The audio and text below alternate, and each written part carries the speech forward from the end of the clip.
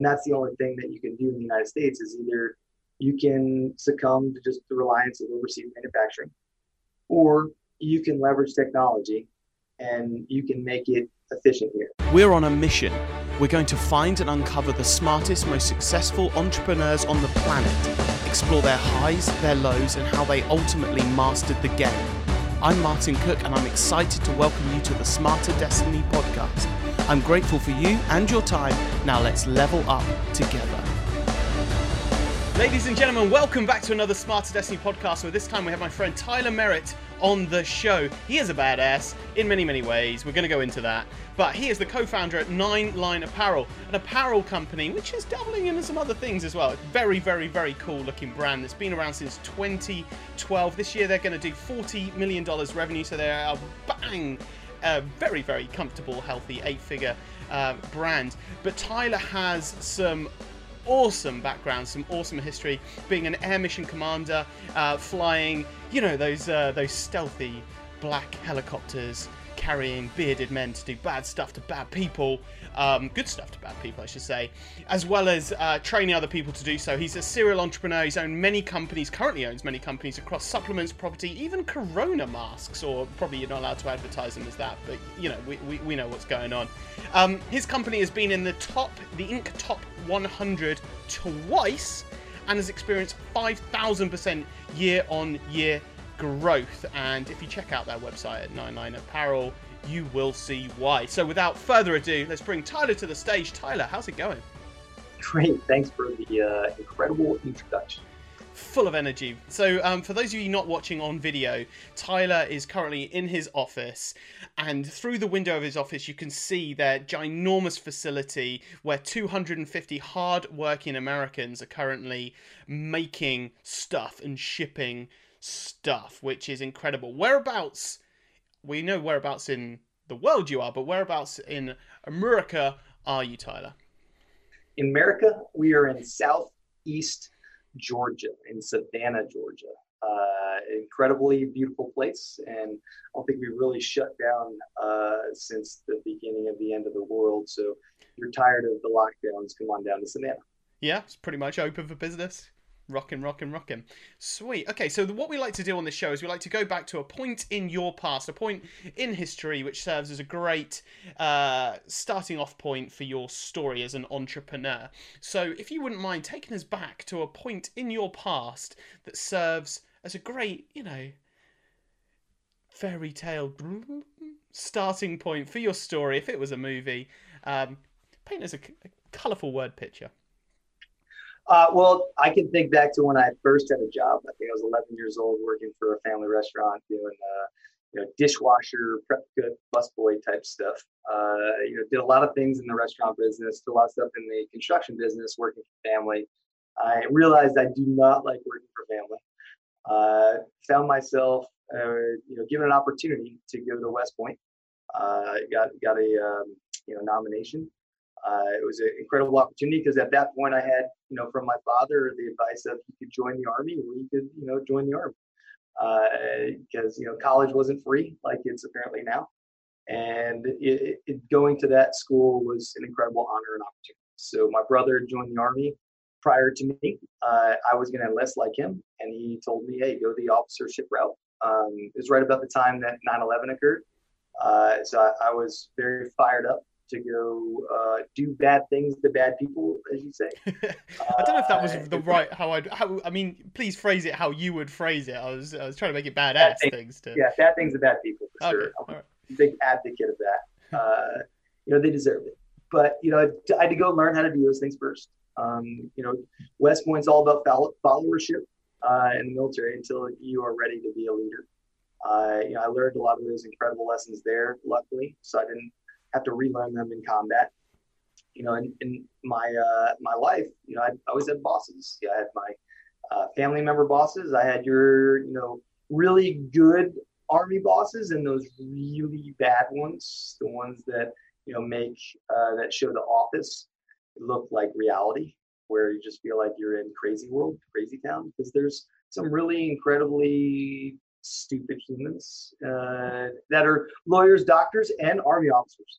And there's incredibly smart, intelligent, charismatic leaders that you get to learn from the good and the bad. Yeah, and I probably would have stayed in the military. I love flying.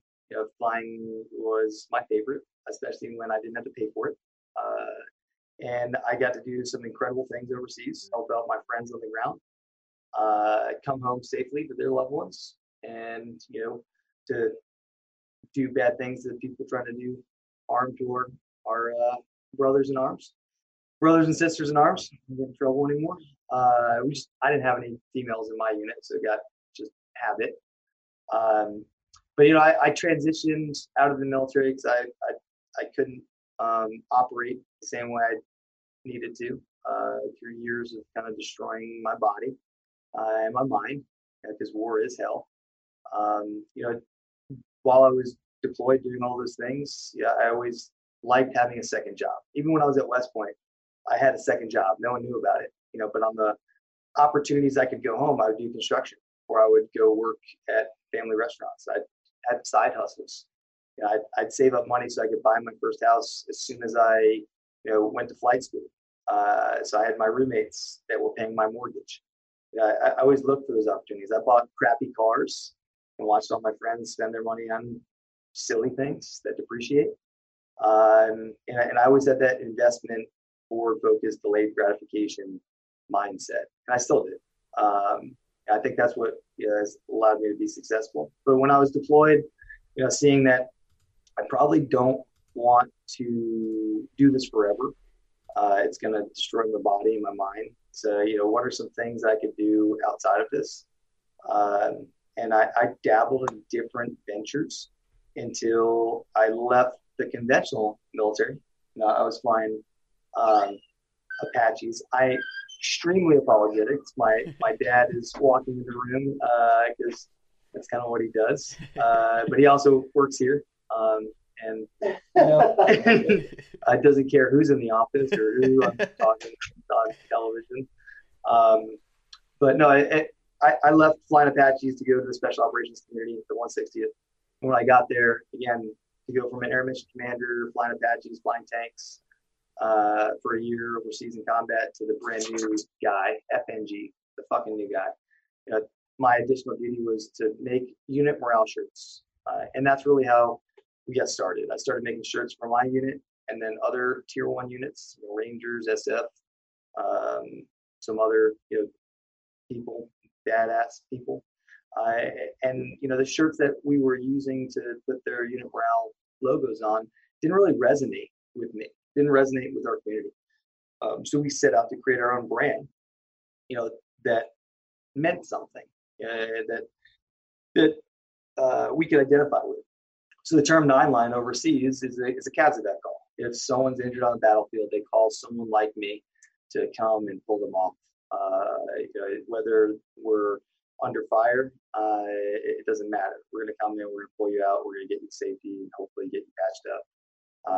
And here in the United States, around that same time, we were saying that 9-line could represent a call to action, a call to reinvigorate patriotism and to define patriotism very specifically, which it's taking care of your fellow countrymen.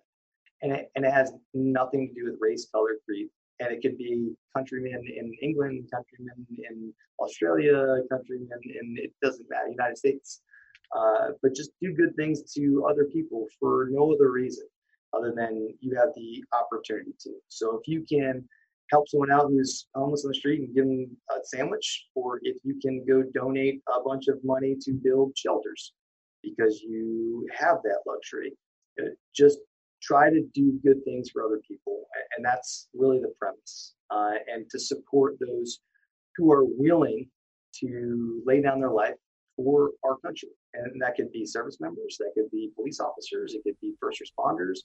At this point, it could be, your nursing community who's out there fighting in a, invisible enemy that's just wreaked havoc on our world.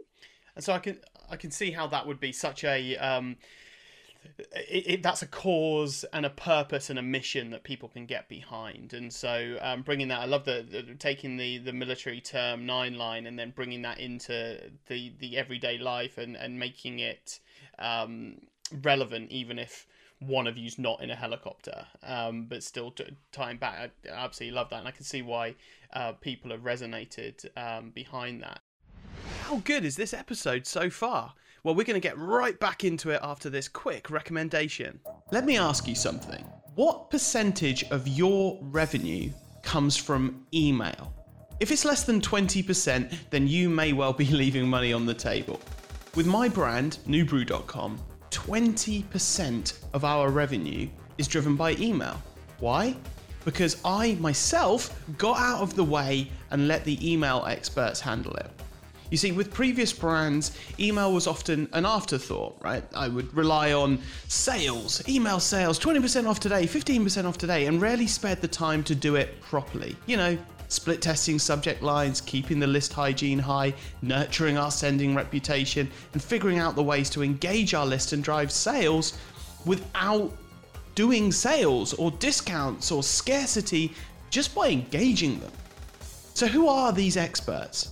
Well, in our case, they're a fantastic agency from Canada called And Bam, a fantastic name by the way, and they've literally helped hundreds of brand owners, many of whom have been on this very show, generate consistently high revenue from email.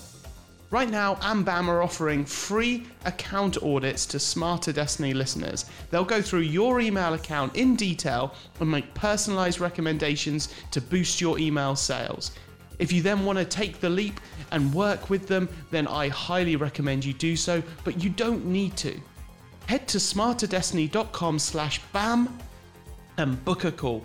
I highly recommend it. Okay, let's jump back into the interview. So this was in 2012, is that right? Correct. So in 2012, you were the fucking new guy, and was it your business? Like, did you found it, or did you join as a new guy in someone else's business initially?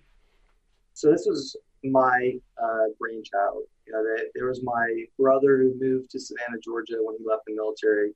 You had my wife at the time, who was at home taking care of my kids, but also helping to print and ship out shirts. We'd spend our Thanksgivings, Christmases on the floors, with our kids running around, shipping out shirts. Probably why I'm single. Actually, definitely why I'm single. But becoming a workaholic and focusing too much on your business has sometimes detrimental effects on family life. That's kind of one of those life lessons that I've learned. But that's really what it takes if you want to be really good at something. Business. Sometimes things get sacrificed. For me, it was my body. I stopped really working out. I stopped eating multiple meals a day. I'd wake up, work throughout the day, and maybe eat one thing. I think yesterday I had a couple of nachos. And if you want to hit those metrics, you set goals, and you don't accept defeat. Stay up longer, work harder. So I really like that, and I mean, those sacrifices you've made for the thing that you believe in and the thing that you're going after, is truly admirable as well.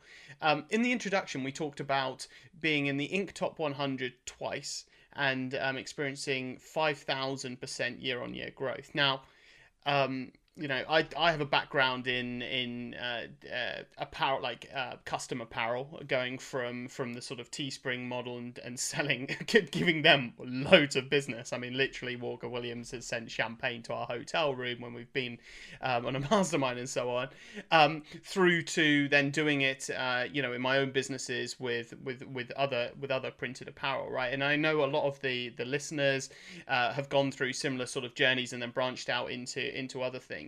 But I know a lot of those people as well. I mean, we've got a handful of really, really amazing founders that sort of learnt their trade in those days and then have gone on and built like really amazing apparel businesses. But probably 90% of them no longer exist. They for whatever reason um, don't exist. And I suspect maybe the fact that Nine Line Apparel stands for something is important in your mission. But I'm keen to learn from you.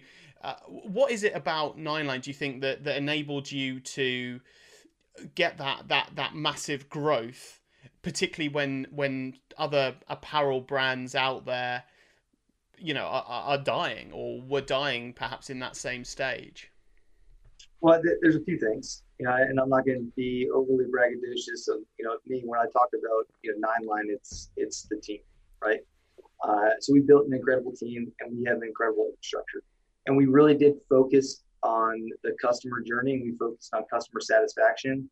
And at the end of the day, if I did zero distributions and I just put more money into the business, meaning I bought, that next better piece of equipment, that next better building. Right now, we sit in a custom built that we own 60,000 square foot manufacturing facility.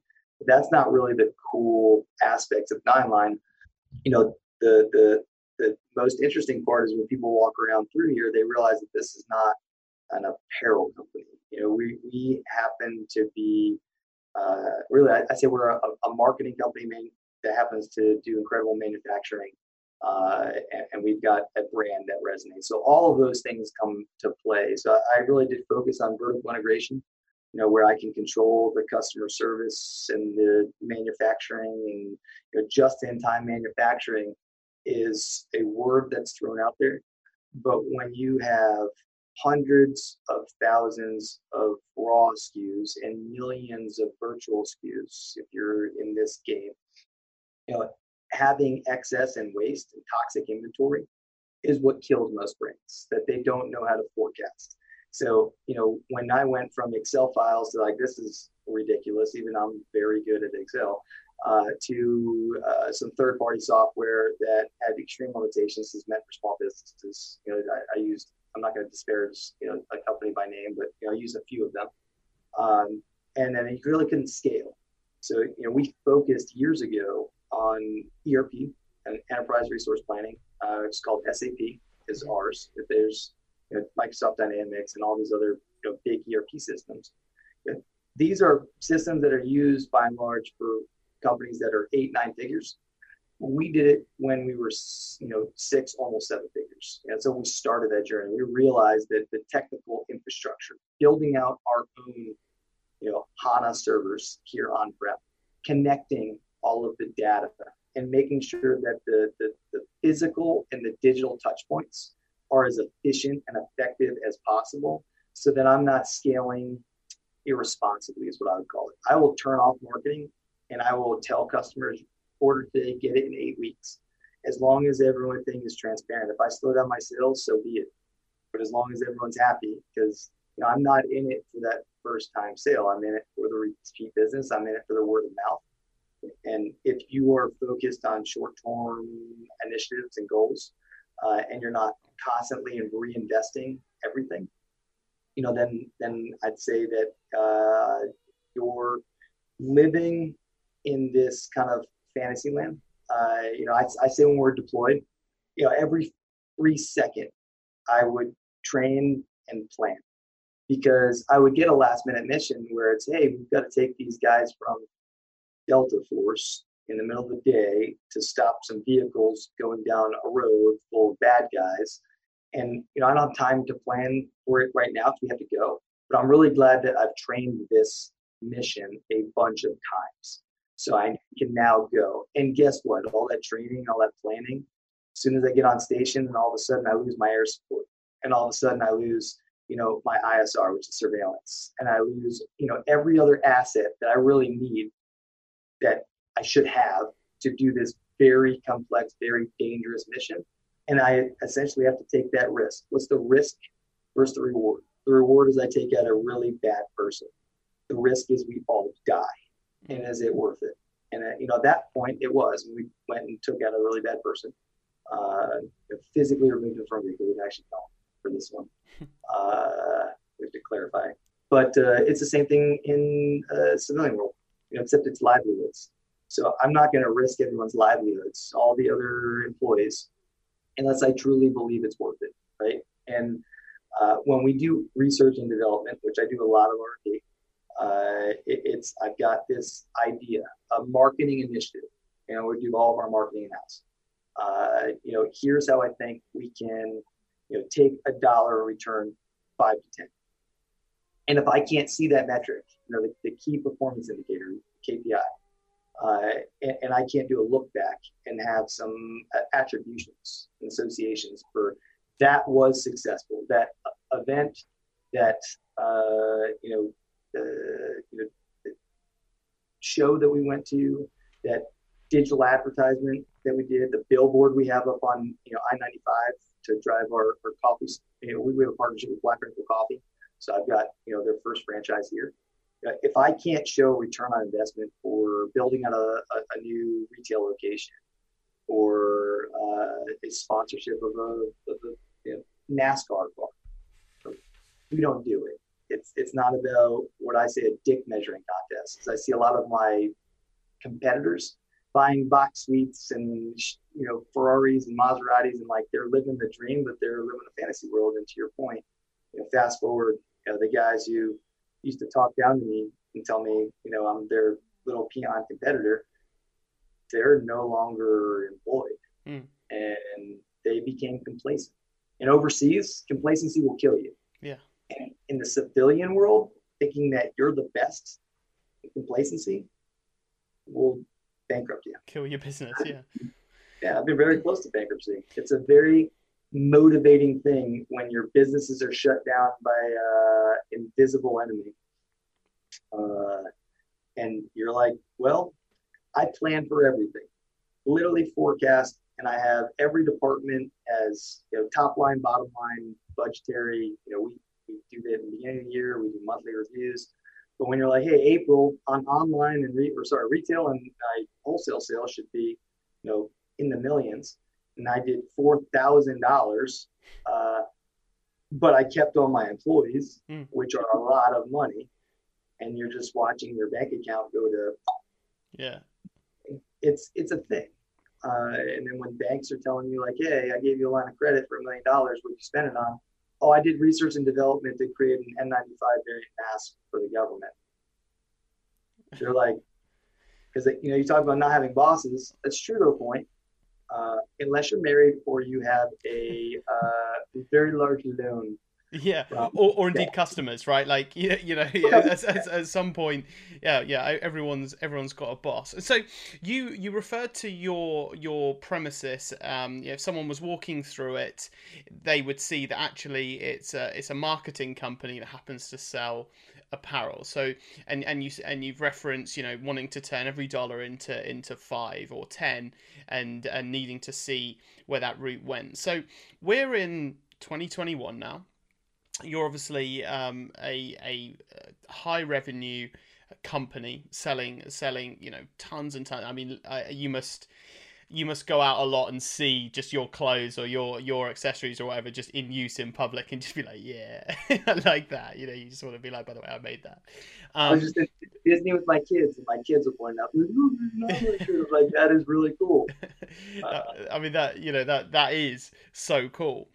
But in 2021, right, like it's much harder now than it was in 2012, right? There was a time where you could literally, Facebook was very, very easy as an advertising platform. I mean, where you could really just put quite a lot of shit out there, frankly, and still a combination of the low cost, the low competition, and so on, you could get like really, really great results really, really easily, and a lot of people had a lot of success with that. And then it got a little bit more challenging. My question is, in 2021, what does your marketing mix look like? You said you want the attribution and to know where every dollar spent is, where that return's coming from. Where are you spending your marketing dollars and putting your focus right now this year to drive sales?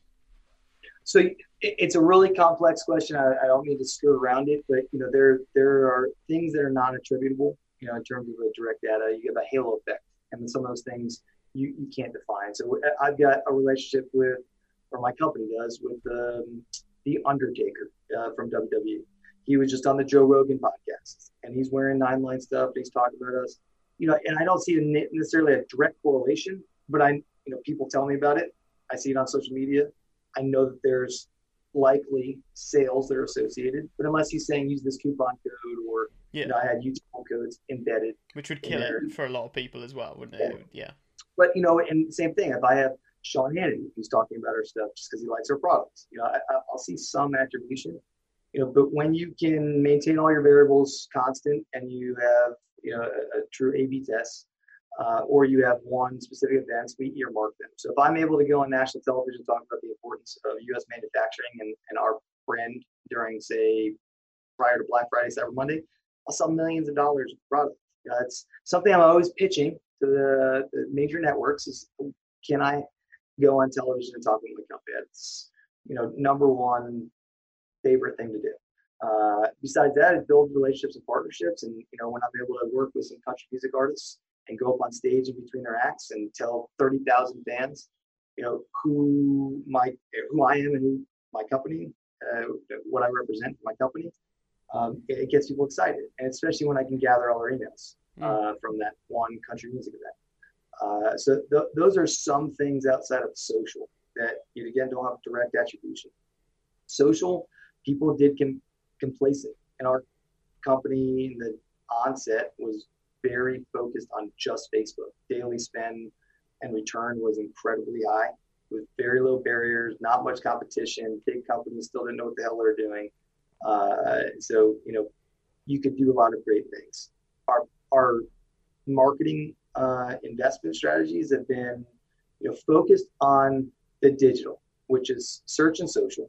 And within search, predominantly Google. This is predominantly the most used search engine, but some in Bing and some in, these other ones. There's some third-party apps that we use that inject into, they utilize remarketing, which is going to be interesting in the coming months. iOS 14 rollout. Yep.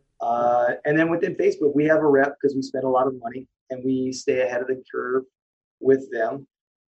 And we stay prior to talking to you, I was researching different methodologies for using machine learning and AI for attributions of marketing effectiveness post iOS 14 rollout. And if anyone who's listening to that is in the digital marketing realm, it's like what some people say is like the apocalypse of DPA ads and how are they going to do things. You just got to adapt and overcome. There weren't DPA ads that were really super effective when we first started. It became a thing for remarketing, a cart abandonment type series, and you'll just adjust. Well, the smart companies will adjust. Yeah. The bad companies will rely on a PR agency or a marketing company to tell them what to do, and really what they want to do is spend their money because they get a percentage of it.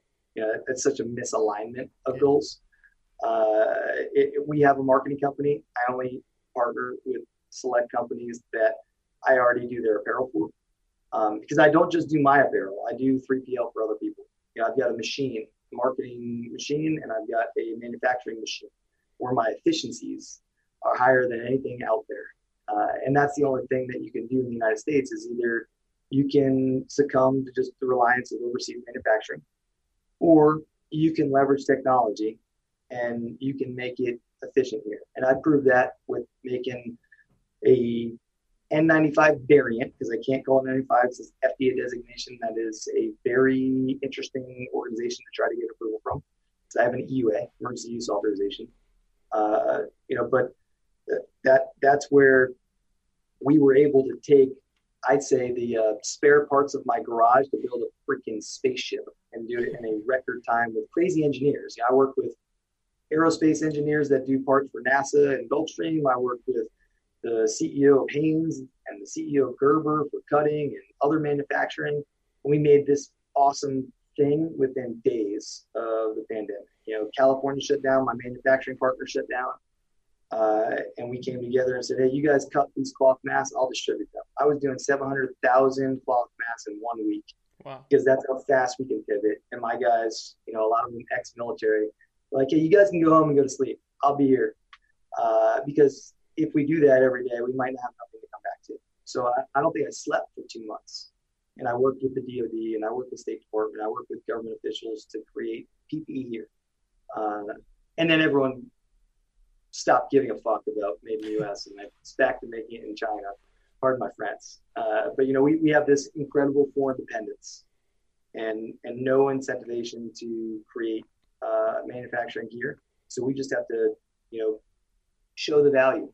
Yeah, demonstrate by doing. And I love that you're using technology as well to get back that edge and get back those efficiencies. And I had a similar discussion actually with Michael Martoshi, who's the founder of swagup.com, where they do, I think, about 50 million a year, provide, and it's in the apparel space, and producing swag for companies, typically with logos or new recruits or customers or so on. And he was talking about much the same thing, right? So using AI and machine learning to find those efficiencies, leveraging technology to make it simpler, remove human error as much as possible, and things like that, to regain that edge over the competitors, which particularly in the print space. And I remember this from my cold calling when I needed a print partner for our leggings business, and we ended up partnering with Inkthreadable.com, who are incredible and helped us grow when we literally were an idea at that point. It's that technology, but what I realized when I made those calls, going back to that, was that a lot of like printers and a lot of those kind of people are like good old boys. Yeah, I've done this for 30 years. Kind of, I don't change. Like that kind of thing. You imagine they still use a typewriter and go to the library for their books, right? And yeah, that adaptation or lack of is going to be difficult. Amazon has converted massively, right? Not converted. That's just built into their DNA. The leveraging machine learning, leveraging computers to unlock the data and the efficiencies throughout their operations. It's so important, and so I love that you're baking that in and bringing back the manufacturing in-house, as it were, back into the country through those efficiencies, as demonstrated by how quickly you could have you produced PPE, and N95 being a type of mask for those that aren't aware. Oh, sorry. N95 style. I remember you can't call it an N95, right?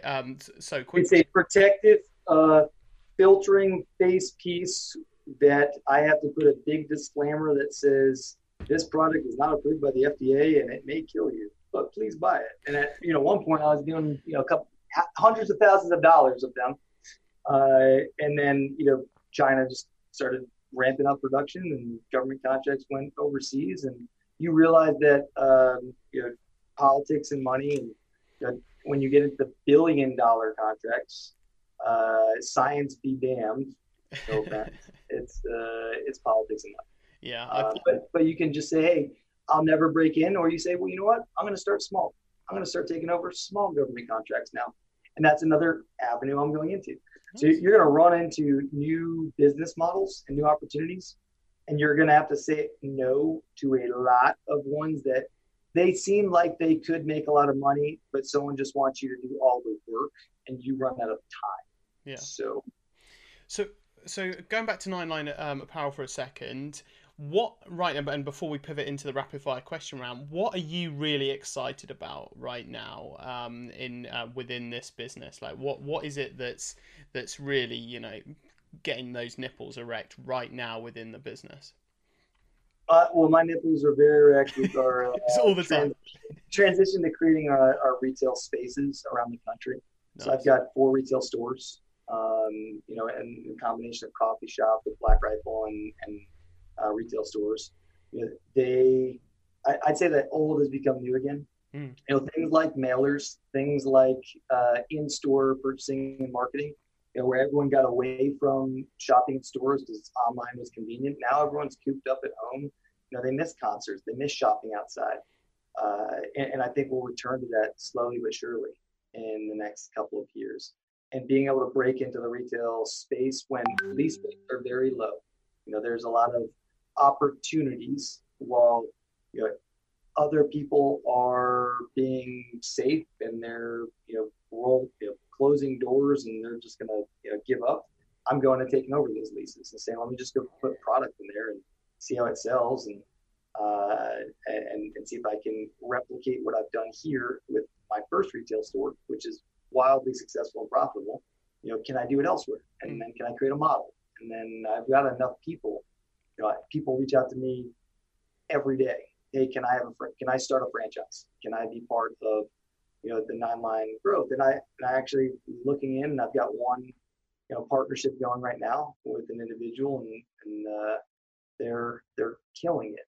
And it's a replicable model that we really weren't looking into until we tested it. And the total cost per square foot versus the revenue per square foot is really what it boils down to. And it's something I think I can scale and replicate. And then there's other opportunities there. That's when I can get into my shipping costs in certain zones. I sell a lot to California, and I'm in Savannah, Georgia. If I have a store in California that I can use as also a distribution center, since all of my POS systems and online are all synced together seamlessly. And now we've built out data integrations to SAP, so I can start doing forecasting and logic for the different retail stores and moving inventory around. I could also turn it into a distribution center. And those are things that other people do, like Victoria's Secret does it very well. But they've invested a lot of time and money into that technology and that infrastructure. And so have I. And eventually I'll get to zone skipping in shipping costs. If anyone is listening, they know that's a thing. I'm recently invested in a company called Hoist, which is a beverage company, does DoD contracts for hydration. I personally say things like it's like Pedialyte, but doesn't taste like shit. In the private setting, not publicly. Jokingly, if anyone with the Pedialyte. Yeah, just as well. This is a private one-on-one podcast. Cool. Yeah, it's private one-on-one. No, it's never like a marketing claim. Yeah. It's more like, hey, if you're into hydration and you've tested things in the past, they don't taste good. This is a good product, right? It doesn't have the best process. I'm using Marcus Lemonis terms, but it's got great people, right? So I can help with process. So I'm on their board, and I'm helping processes, and we're working on taking the mil spec formula and selling it to the civilian market and getting distribution for liquids, which are very heavy, making sure that you have it forecast in the proper zones for distribution support. As you're shipping liquids, all of your profits going out the door. Yeah. And anyone who's in logistics, understands how important that is. And there's a lot of cost savings that I see from my stores and using them as distribution centers down the road. I'm talking 4 or 5 years when I have 50 of them. And there's other initiatives from those stores that I'm not really going to go into detail, because it kind of goes into more of my keys to success. So successful.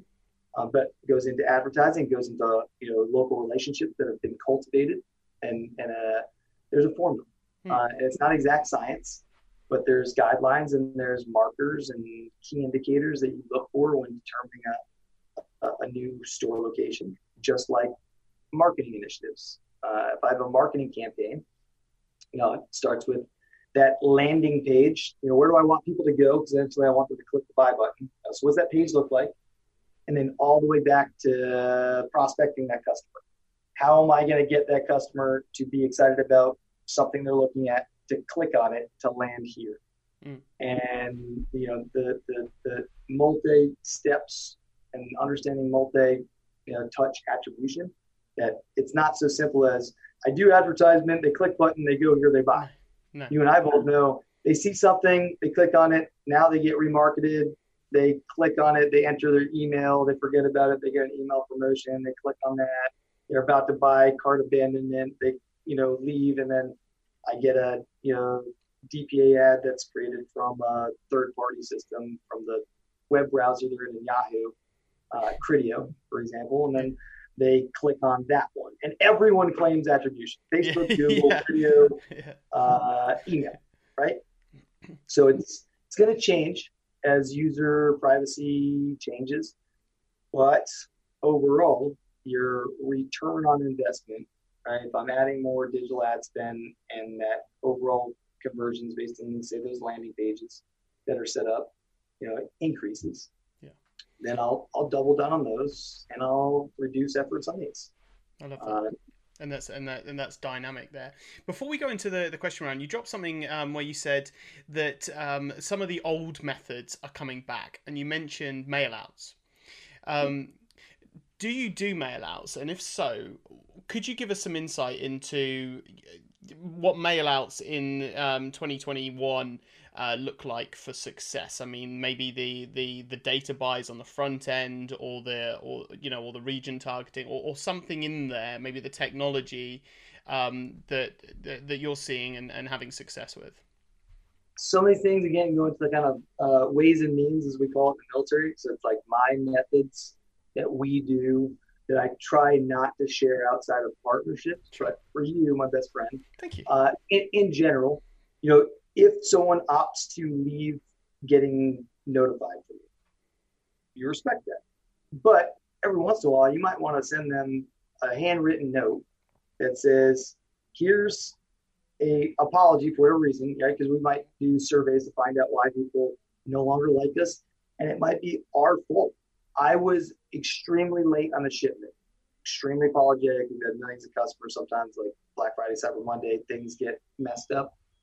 We're not perfect, but please give us a second chance. We've gotten so much better, right? Or maybe it's just they, for whatever reason, forgot about us. That's a good way to get back into good gracious with some good, really aggressive discounts.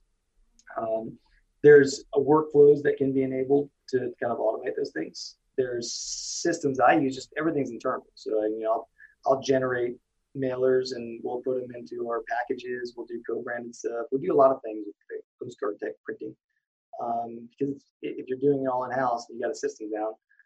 Once you buy the equipment, it's 0.005 cents, and then shipping is, I ship a lot with USPS. My rates are also very, very low. It's a way to get out new product announcements. And now that everyone is very familiar with QR codes, you can have a lot better tracking capabilities. So there's definitely ways to do it. Our company that we created is called Mission Focused Media. And we, again, just kind of focus on a very select group of partners that we want them to be even more successful. They'll pay for our services. It'll get the better marketing effectiveness. But then also, since I'm doing their merchandising, it's co-branded merchandising. I would be selling more too. So it's a win-win-win for everyone. And when I say co-branded, my hats are blank and they've got 9line all over it. And then we have a partnership with a supplement company called Redcon. So I'll have Redcon here. Or I've got a co-branded partnership with SIG and Glock and FN. They'll work with other companies too. But they'll also, hey, I'm going to sell a 9line hat with my logo. They want to have that association. Instead of Nike, Under Armour, Never, they want a 9line blank with their logos on it. Or my logo on one section, their logo on another. And it, means something to their audience. Absolutely. I love that. All right. So where can people find out more about you and 9line?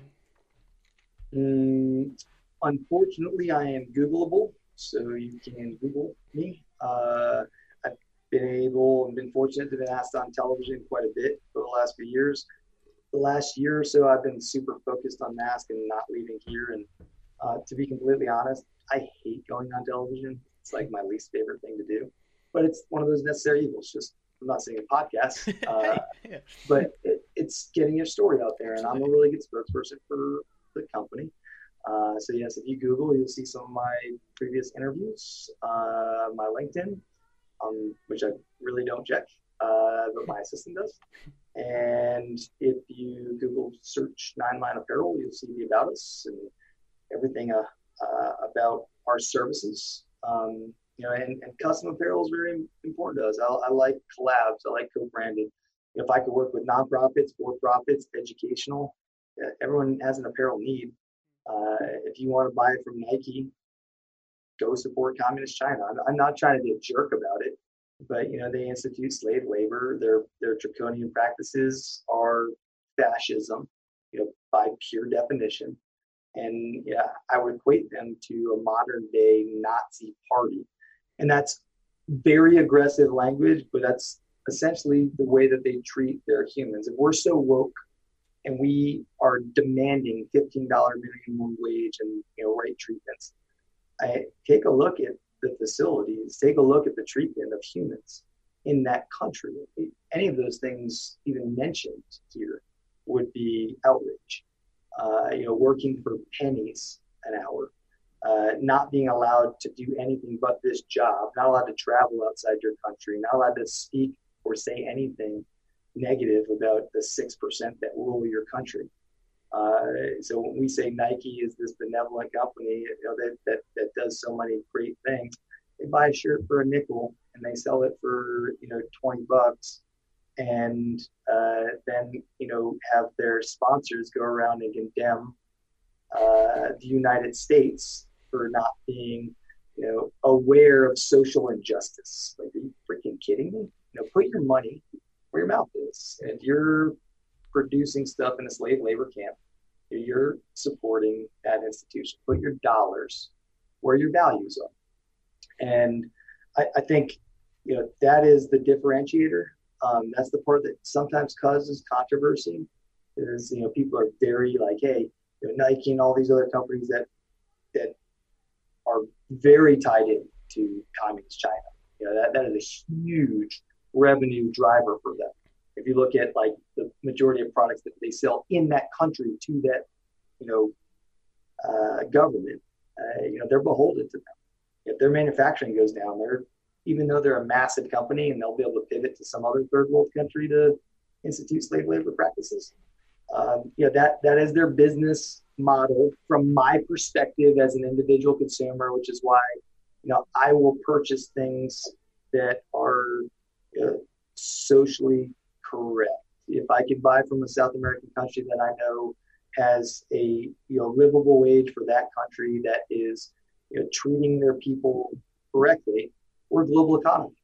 There's nothing wrong with that. And honestly, to produce USA made product during the global pandemic, I'm running into supply issues. I run out of USA made products, and I have to work with our manufacturers to say, all right, cool, I still have a demand.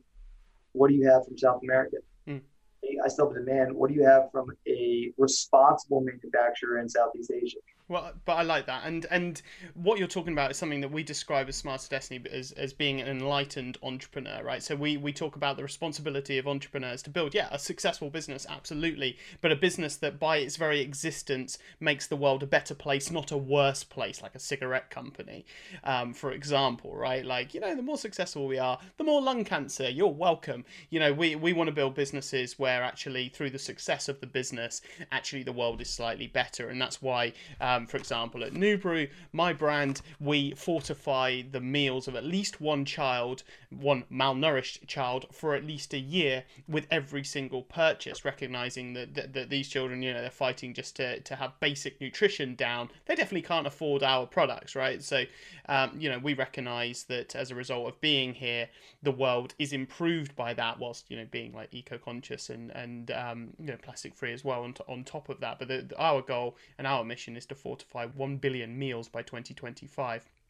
And so I love that you're actually going to those extra efforts to look into your suppliers and going, right, if actually you're trading ethically, then that's great. I'll give you money. I mean, if it's minimum wage, but that's an acceptable wage in your country, then that's absolutely great. And by the way, one of the best calculators I find when I'm like asking my staff, like, what are you paid? Like, I like to go back to beer, right? So beer, I find, is a universal currency, right? Your staff that you pay a wage, how many beers can they buy with what you pay them in a day in their local pub in the same country? Ask that question. In New York City, it's one beer is $15. Right. Okay. Yeah. Exactly. So but it gives you an idea of the cost of living versus what you're paying, right? And what I find is typically it goes anywhere from sort of eight or 10 beers from what they get on their daily rate sort of upwards. But if you're looking at like it's lower than that, then probably something's not being paid enough. But to answer the question, if people want to find you, they can Google you and then and they can find you and they can find 99 Apparel. Cool. All right. And so at this point in the show, we like to mix it up. We go into the rapid fire question round. I ask the questions quickly. You can answer quickly, or you can do what you want. It is your round. Are you up for that? Yep, let's go. Are you 2 thumbs up for that? There they are. All right. Question number 1. If you ever had to start again, how would you make your money? Probably as a stripper. I feel like I have some hidden talents and assets that I could really put to work. Uh, I probably wouldn't make a livable wage at all, for sure. No, it's really to do something that I enjoy. I really enjoy aviation. I really enjoy virtual reality, augmented reality. I did it in the military. I did it for West Point. It's a passion of mine. It's very complex, and I think we're just scratching at the surface of what the applications and the implications of using enhanced augmented reality and virtual reality. So I would probably do something in that space. I might still do something in that space. There's some things that I'm working on with packaging that incorporate it into our coffee products. Where augmented reality will tell the story of the reason of this bag or a Medal of Honor story. We're kind of brainstorming those things, but that's an interactive side. But it really it interests me the potential for that technology. Beautiful. What's the most common or biggest mistake leaders make? Not being present. It's really hard to lead if you're not physically there, or even if you're not physically there, if you're not like mentally in it. Because I wouldn't be physically here, but I had networked, like I could pop up on people's screens and I not like weird, but we did virtual reality meetings every morning, every afternoon, every evening. I always made myself available. Everyone knew if you texted me, you're getting a response back. Minus this 1 hour session, I'll probably have 50 emails and 20 text messages. By and large, my leaders, subordinate leaders, they are empowered to make all the decisions as soon as they prove they can make it intelligent. And they're allowed to make mistakes as long as they don't do it twice. And besides that, the empowerment, the lack of micromanagement, is a testament to your ability to create leaders. And this misnomer that you want to be critical and needed, I don't want to be needed. I want to add value when I'm present, but know that when I leave, everything is running smoothly and people can make critical decisions without me. That is, I would say, a successful leader. And those toxic and caustic leaders, they're the ones where you have meetings and there's 50 people there, just get like a data dump to that one person while everyone's just wasting their time. Yeah. When you start wasting people's time, when you stop valuing your subordinates' time, you're not a good leader. Who is a great leader, whether alive or dead, and why? I'm going to go braggadocious on a former commander of mine. You won't know him. His name's Colonel Bill Golden. He was one of those individuals that he's very charismatic, but extremely intelligent. And he would empower you to, I'd go there and I'd brief some very complex missions that I was planning to go execute. And in the nicest way, he would just pick my plan apart. And he would really challenge me to think critically. And it was his experience and his mentorship that I think made me want to be a better aviator, a better leader. And eventually he left the military and he went off to do civilian work at Bank of America, and then we'd stay in touch. And I constantly reach out to him from kind of that leadership perspective role. Because he created a very cohesive team in a special operations community that was charged to do incredible things. He would command people who were in South America, Afghanistan, Iraq, while he's in a helicopter landing on submarines in California. So he managed a very diverse group of individuals that were doing some of the most complex and technical and tactical flying in the world, all around the world. Beautiful. How do you hire top talent? My HR director is incredible. She utilizes local, services for recruiting of like, your talent for manufacturing product. Even though say it's not top talent, it's still an important resource. So she'll use those kind of local services when we have fluctuations. We need to really, pivot and grow fast. If I've got time to plan out and hire a strategic hire, a C-level position, a director level position, she'll usually post on the normal posting sites, receive a bunch of applications. We'll post on our individual personal pages too. We'll get networks of people to send in applications, and then her and her team will go through and rack and stack the ones that they think are the best. They'll do phone interviews. They'll call them into initial interview. And then eventually, if it's a top tier person, then I will go and sit with them, with the persons they're going to be interacting the most. And it's a process. If you are reliant on, an outside organization to just bring you talent, I sometimes feel that they have misaligned goals. So bringing the hiring and the firing internal was a big move, smart move, I think. Nice. How do you evaluate a good business deal? The path to profitability. So it doesn't have to be profitable now.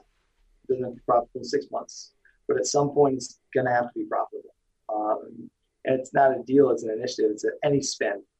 If you're going to go to an event, if you're going to go, pitch to a Bass Pro, that time and money, because I'm paying people for their time and, other expenses, it's got to have a return. So we can test things all the time. But if we test, I want to get into gaming and I want to get into selling products to them, and, it fails, let it fail fast. Let people put 110% into it. Not working, it's not working, it's not working. Pivot, try, pivot, try, pivot, try. At some point, you have to say, that venture didn't work. What else can we spend our time and money on? And don't get so caught up on it because it's something you like. Like, I sell some products that I personally don't like, but my customers do. And I sell, most of the product I like. But you really do need to listen to your customers. If it's a flavor for a new hydration that I personally don't like, but our best feedback and surveys and blind taste studies say most people do, self is not instrument. You can't be the test. You're often not the demographic. So those are some tips. I love that. What is one of your proudest moments?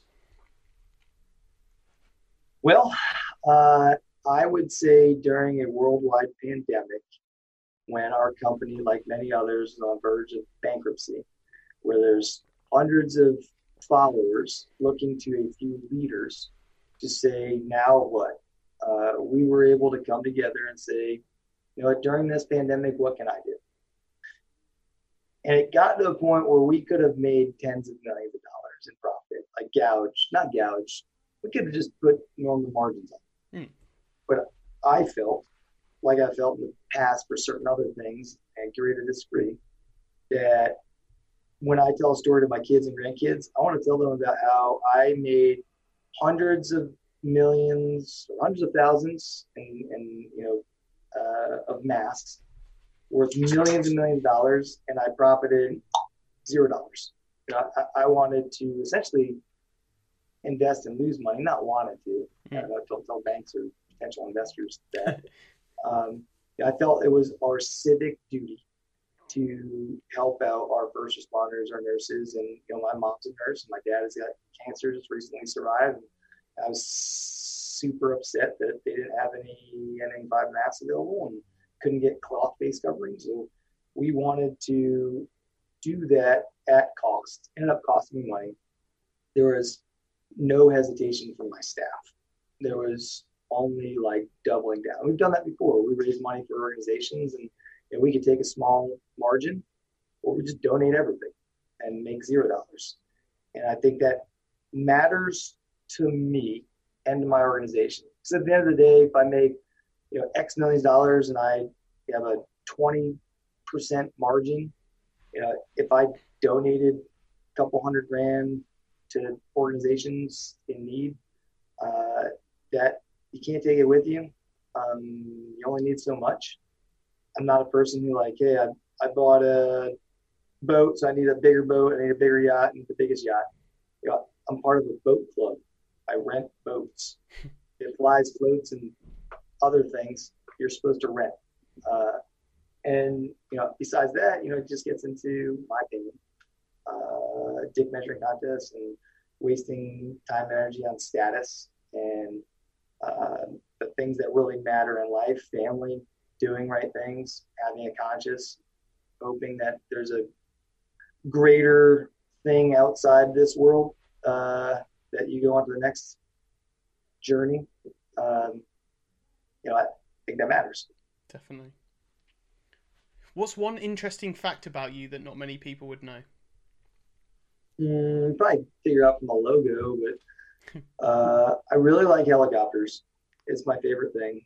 And since I can't fly in the military anymore, it's kind of a running joke here in the company that anytime I have an opportunity to bring a helicopter in and do something with it, I do. So most of our videos and contents for no reason, to be a helicopter there. And it's not just because it's tax write-off. We actually use it for content, IRS people.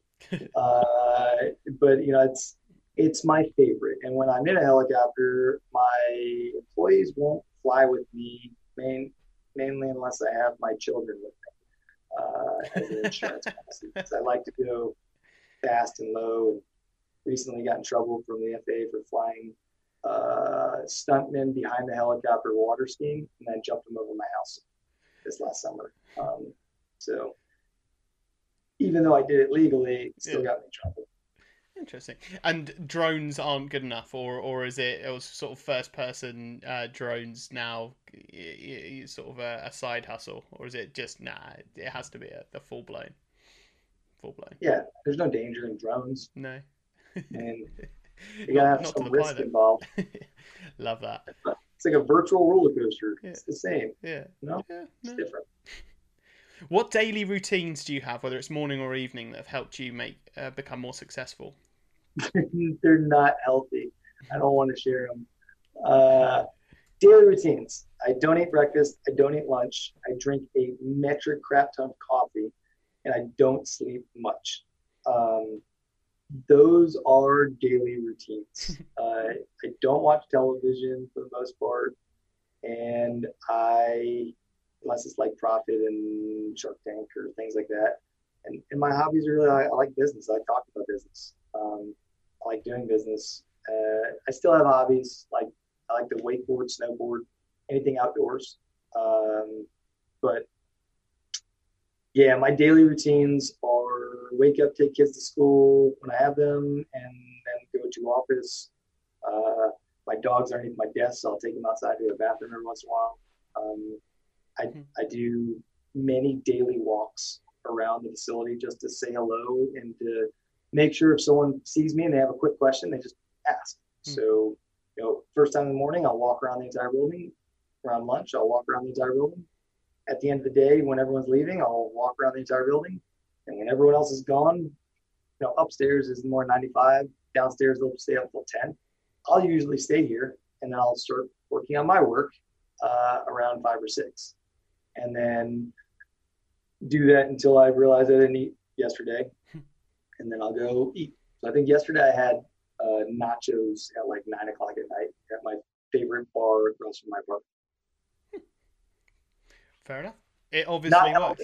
Not healthy. It's not advice that I've heard on the show before, but we thrive on that here. The outside of the box advice, and so I'm not going to knock it. I might try it. I can think of worse things than nachos at 9 p.m. So it's time management. If you have an opportunity to go to the bathroom and send out some emails, do it. Don't just stare at the wall. Yeah, I'm a multitasker. Definitely. If I'm driving somewhere, with an employee as a passenger, BSing, I'm wrong. Like, hey, do you mind driving? I'm going to be on my computer. Yeah. And I'm going to be doing work. And if I'm on a vacation with my kids and they're sleeping, I'm going to be on my computer answering emails. But the habits are, don't get obsessed with don't get a phone watch, and don't, be on your phone all the time. Find a habit of only checking it at a specific time for a specific period of time, or else your life is gone. I only check my emails. I really try to check my emails twice a day. Nice. I've got 50,000 unread emails because I'll skim through them and I'll see the ones that matter. I'll see the ones that are just, correct. My executive assistant will go through and respond to them, but the ones that only I can. It's time management. If you're spending your time doing laundry, cooking food, cleaning, I'm not saying I didn't always do that, but in the Army, I didn't have to. I didn't have to cook my food. I didn't have to clean. I didn't have to do laundry. When I was married, I didn't really have to do that. I'm not saying that it's the right answer. It's just the way our dynamic worked. And, as a single guy now, I live in hotels a lot. I have people come and clean and do laundry because I don't have freaking time. Yeah. And that's the one thing when you're measuring stuff. If I'm paying someone $20 an hour to do this, right? And I'm a really good, tech person who can figure out complex stuff, where I know that when I spend money on full stack developers or accountants or lawyers, it's costing me $500 to $1,000 an hour for really, really good ones. I'd rather just do that myself, because a lot of times it's also me just having to communicate with someone else to do the things that I can only do. Yeah. So if there's things that only you can do, and you do it really well, and you're still trying to get other people to do them, why are you doing laundry and why are you doing dishes? And I'm trying to be a prima donna, because if I have nothing else going on and I'm bored, I go down and print T-shirts and I ship packages. Something that I pay. We don't pay minimum wages. I think we start like $12 an hour.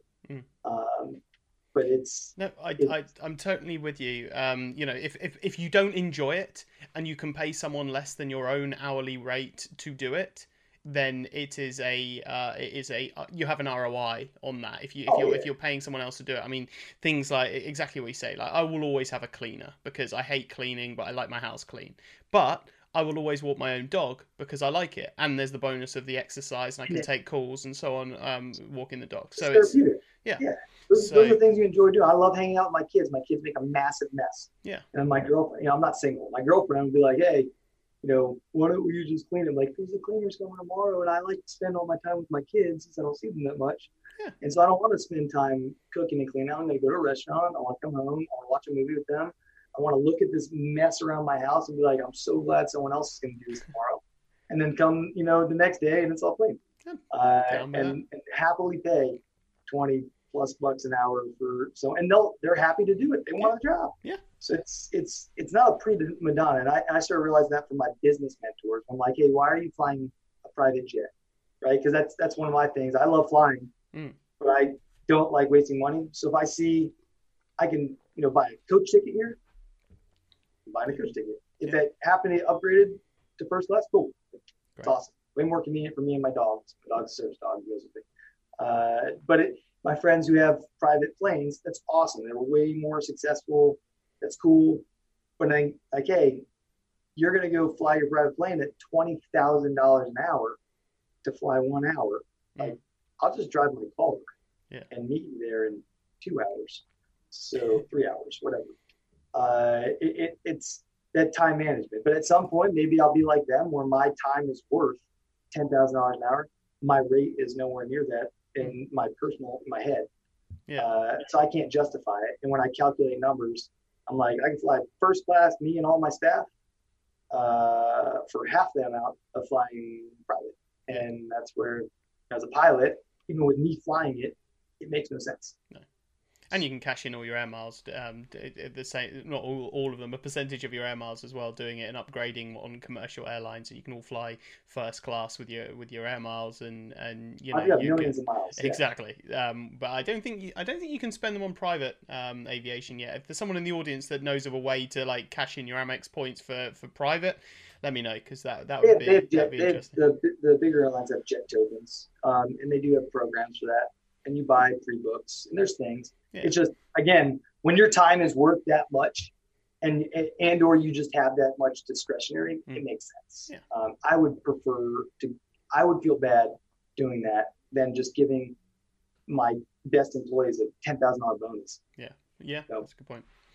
What book or books changed your mindset or life? we'll just go with favorite book. It's easy, simple read. Dale Carnegie, How to Win Friends and Influence People, because it's all about relationships. My father told me at a very young age, and I wholeheartedly agree. It's not what you know, it's who you know and what you do with it. Because it'll give you an opportunity, a foot in the door, and it does a lot of time where I get to meet interesting people like Marcus Lemonis today.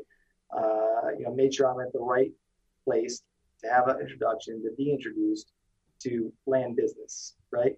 And then explain my value, give me an opportunity, and now it's on me to either prove it or disprove it. But How to Win Friends and Influence People is a breakdown of somewhat how to do that, and also just what not. Just don't be an asshole. Yeah. And if you really want to, understand the bottom line from an employer standpoint, you might be the best sales rep since sliced bread. But if you're an asshole to everyone and no one wants coming to work and you're a detriment to the organization, you're gone. So read that book and then think back about when you were an asshole and don't do it again.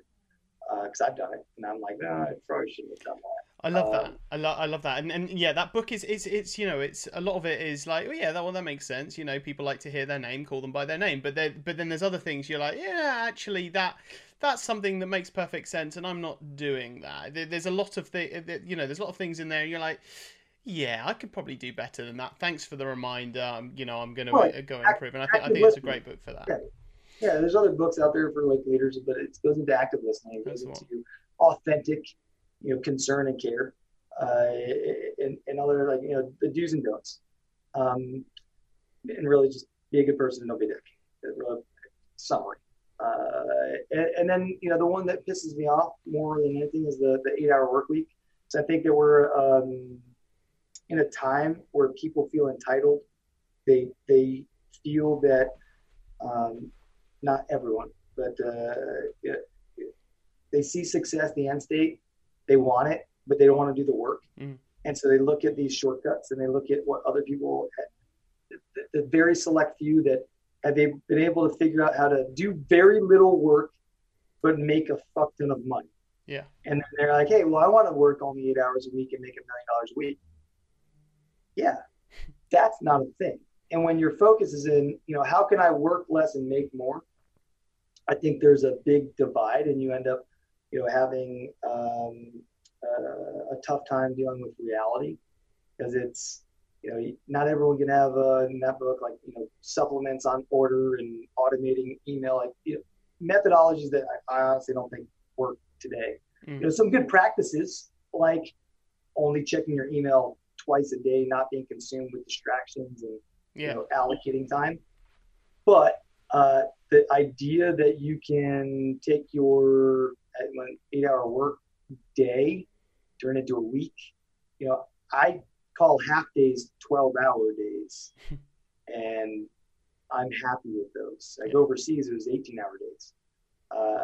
8-hour days is like bare minimum, and that's you're an hourly employee, you're working 8 hours less. Cool. Your salary and you're working 8 hours or less, probably going to turn it hourly at some point. I'm expecting people to have their brain on at home, thinking about how to do better, how to do more efficient. Exactly. If you take away from that efficiencies and how you can extract more output from the same or less input, then that's great. If you're taking away from that, that you can from scratch have a very, very successful business and have all of the whatever it is you're trying to achieve from just 4 hours work without any of the history, that's a very difficult thing. And I think a lot of the time people they talk about an overnight, it's an overnight success. It just had 20 years of prep and planning that went in before that overnight success, right? And there isn't a big money button for the majority of people. So I absolutely take your points there. What advice would you give your younger self? Again, having an end state in mind before you start a venture, and it's a personal end state. If it's within 10 years, I want my house paid off, my car paid off, college fund set aside, and be able to vacation during the summer and, have X dollars in a bank account that is in a retirement account, and have my annual pay cover pretty much everything else. If that's your end state, when you get there, refocus on the family life and building that, and then don't just set another goal or don't have a never-ending goal, because goal setting is important. And if it's realistic and it's time constrained and it's measurable and like all these other smart features, right? And it's something that you communicate effectively with your partner. I think holistically your life is better. But for me, I identify as I'm a father before anything else. And then, before I'd say my identity is I was a pilot, right? And then, transition to I'm an entrepreneur. And if you have your goals nested with what matters the most, if money matters the most, then that's what matters to you.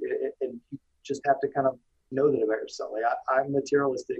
It's not necessarily a bad thing. I have a lot of materialistic friends. They like Ferraris, they like jets, they like Cristal, they like fancy suits, right?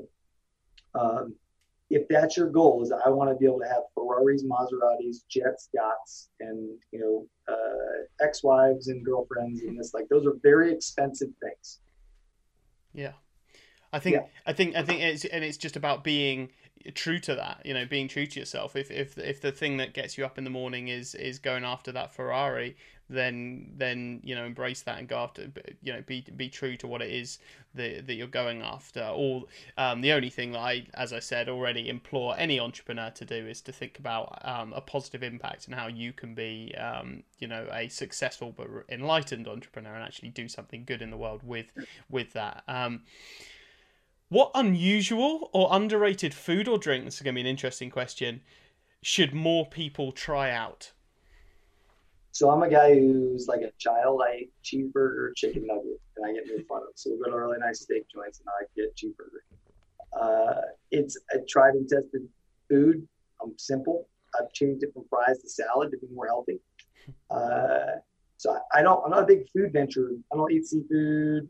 Kind of very basic in that respect. I eat very fast, like I'm just escaped prison. And so it's probably not the best person to ask that question. And in terms of like the drink, Hoist, a little bit biased, but I do like to work out whenever I can.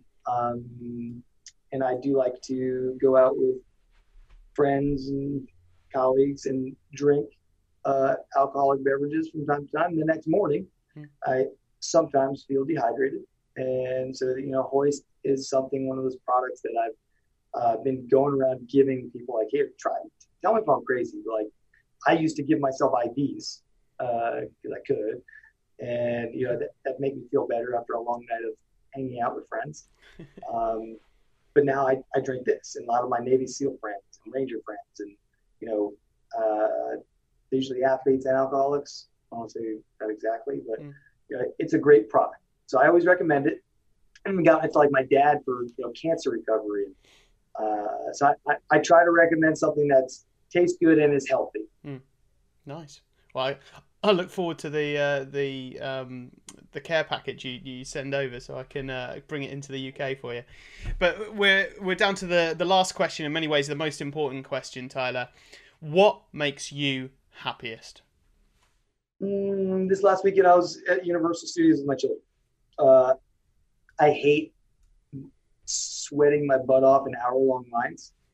I hate paying $10 for a hot dog and $5 for a water, but I love watching their face. It's like magic, and they're so excited, and like the questions that come out of their mouth is like a peek into their brain, and it's so innocent and sweet. And it's like that's something where I didn't necessarily have the sweetest, nicest upbringing. So you always want better for your kids. And so I'd say I'm the best father in the world to learn from in terms of like, caring. Actually, take your shirt off and give it to me if I asked him to. Yeah. Maybe not financially secure, but emotionally there. And I like seeing that carefree nature in my kids. They don't have to deal with a lot of the stressors that I did, and I like keeping them in that somewhat sheltered environment. They grew up at West Point. It's a very secure military installation. They don't lock your doors. They walk to school. Now they live in a very nice neighborhood, go to a nice school. I was getting into major altercations in high school. I've been stabbed. I've been shot at. I've gotten arrested a bunch of times. Been expelled from schools. I was not your model teenager. I had a lot of fun, but I did a lot of what I guess you would say hood rat stuff, because I didn't have the same opportunities they did. So the thing that makes me the happiest is seeing them have a childhood that I really wish I had, and being able to provide it to them. That means a lot. Amazing. Well, Tyler, thank you so much for taking the time to be with us today. At this point, I'd just like to ask, do you have any asks or requests of the audience listening today? No, I always do the plug. If you're interested in learning more about Nine Line Apparel, go to our website. If you want to learn about our foundation, go to ninelinefoundation.org. Brilliant. Well, once again, thank you so much for taking the time to be with us today. I really enjoyed some of your out-of-the-box strategies, your focus on attribution, on the bottom line, the budgets, your hiring methods, and your outlook on life, and your unique outlook on food and drink as well, dude. I've had a great time. Thank you so much for spending your time with us today. Thank you so much. Have a good day. Hey there, you incredibly good-looking human. Thanks so much for listening. If you had a good time today and would like more good times in the future, please hit that subscribe button and leave a heartwarming review. I read them all, and it will go a long way to help others out there benefit from all the teachings of this show. And if you want to get in touch or otherwise learn more about me, head to martincook.co.uk or smarterdestiny.com. I really appreciate you. You're an incredible human. Until next time, keep crushing.